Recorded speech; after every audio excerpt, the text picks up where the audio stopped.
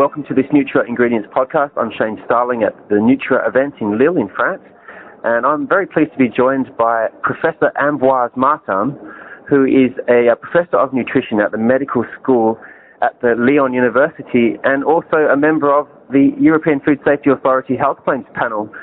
Welcome along, Professor Martin. Welcome. Thank you very much for this interview. You can be a great researcher and not necessarily be a great panel expert.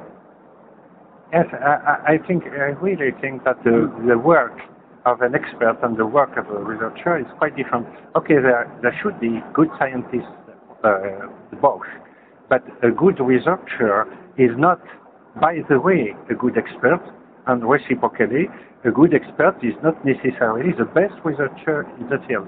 It's quite a different thing, and I think there are complementary work. An expert should have done research, but at the moment, for different reasons, for his mind, he have moved to expertise because there is also an aspect of general interest, there is an aspect of, and so on. And when you are in research, you have to answer to some question which address on your own. When you are an expert, you have to answer to a question which is posed by somebody else, and you have to answer in a specific context. And for the health claim, it is the context of the regulation, and you cannot ignore this context. And I have no problem to say to my students how probiotics are probably very good for health and can encourage you to consume probiotics.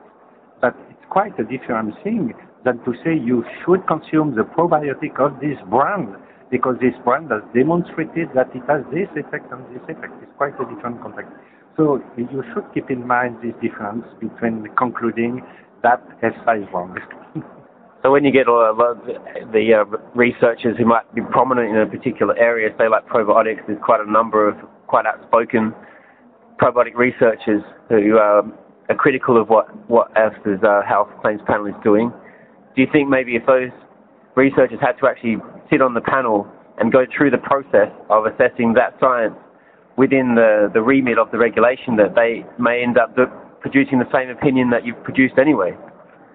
Perhaps with some nuances, but anticipate that an expert will have to hear what other experts say, and at the end to reach consensus opinion as far as possible, because we have always the possibility to have minority opinion. I can anticipate that the conclusion will be, with some nuances, practically the same. Interesting. Shane Starling, the Nutria Ingredients.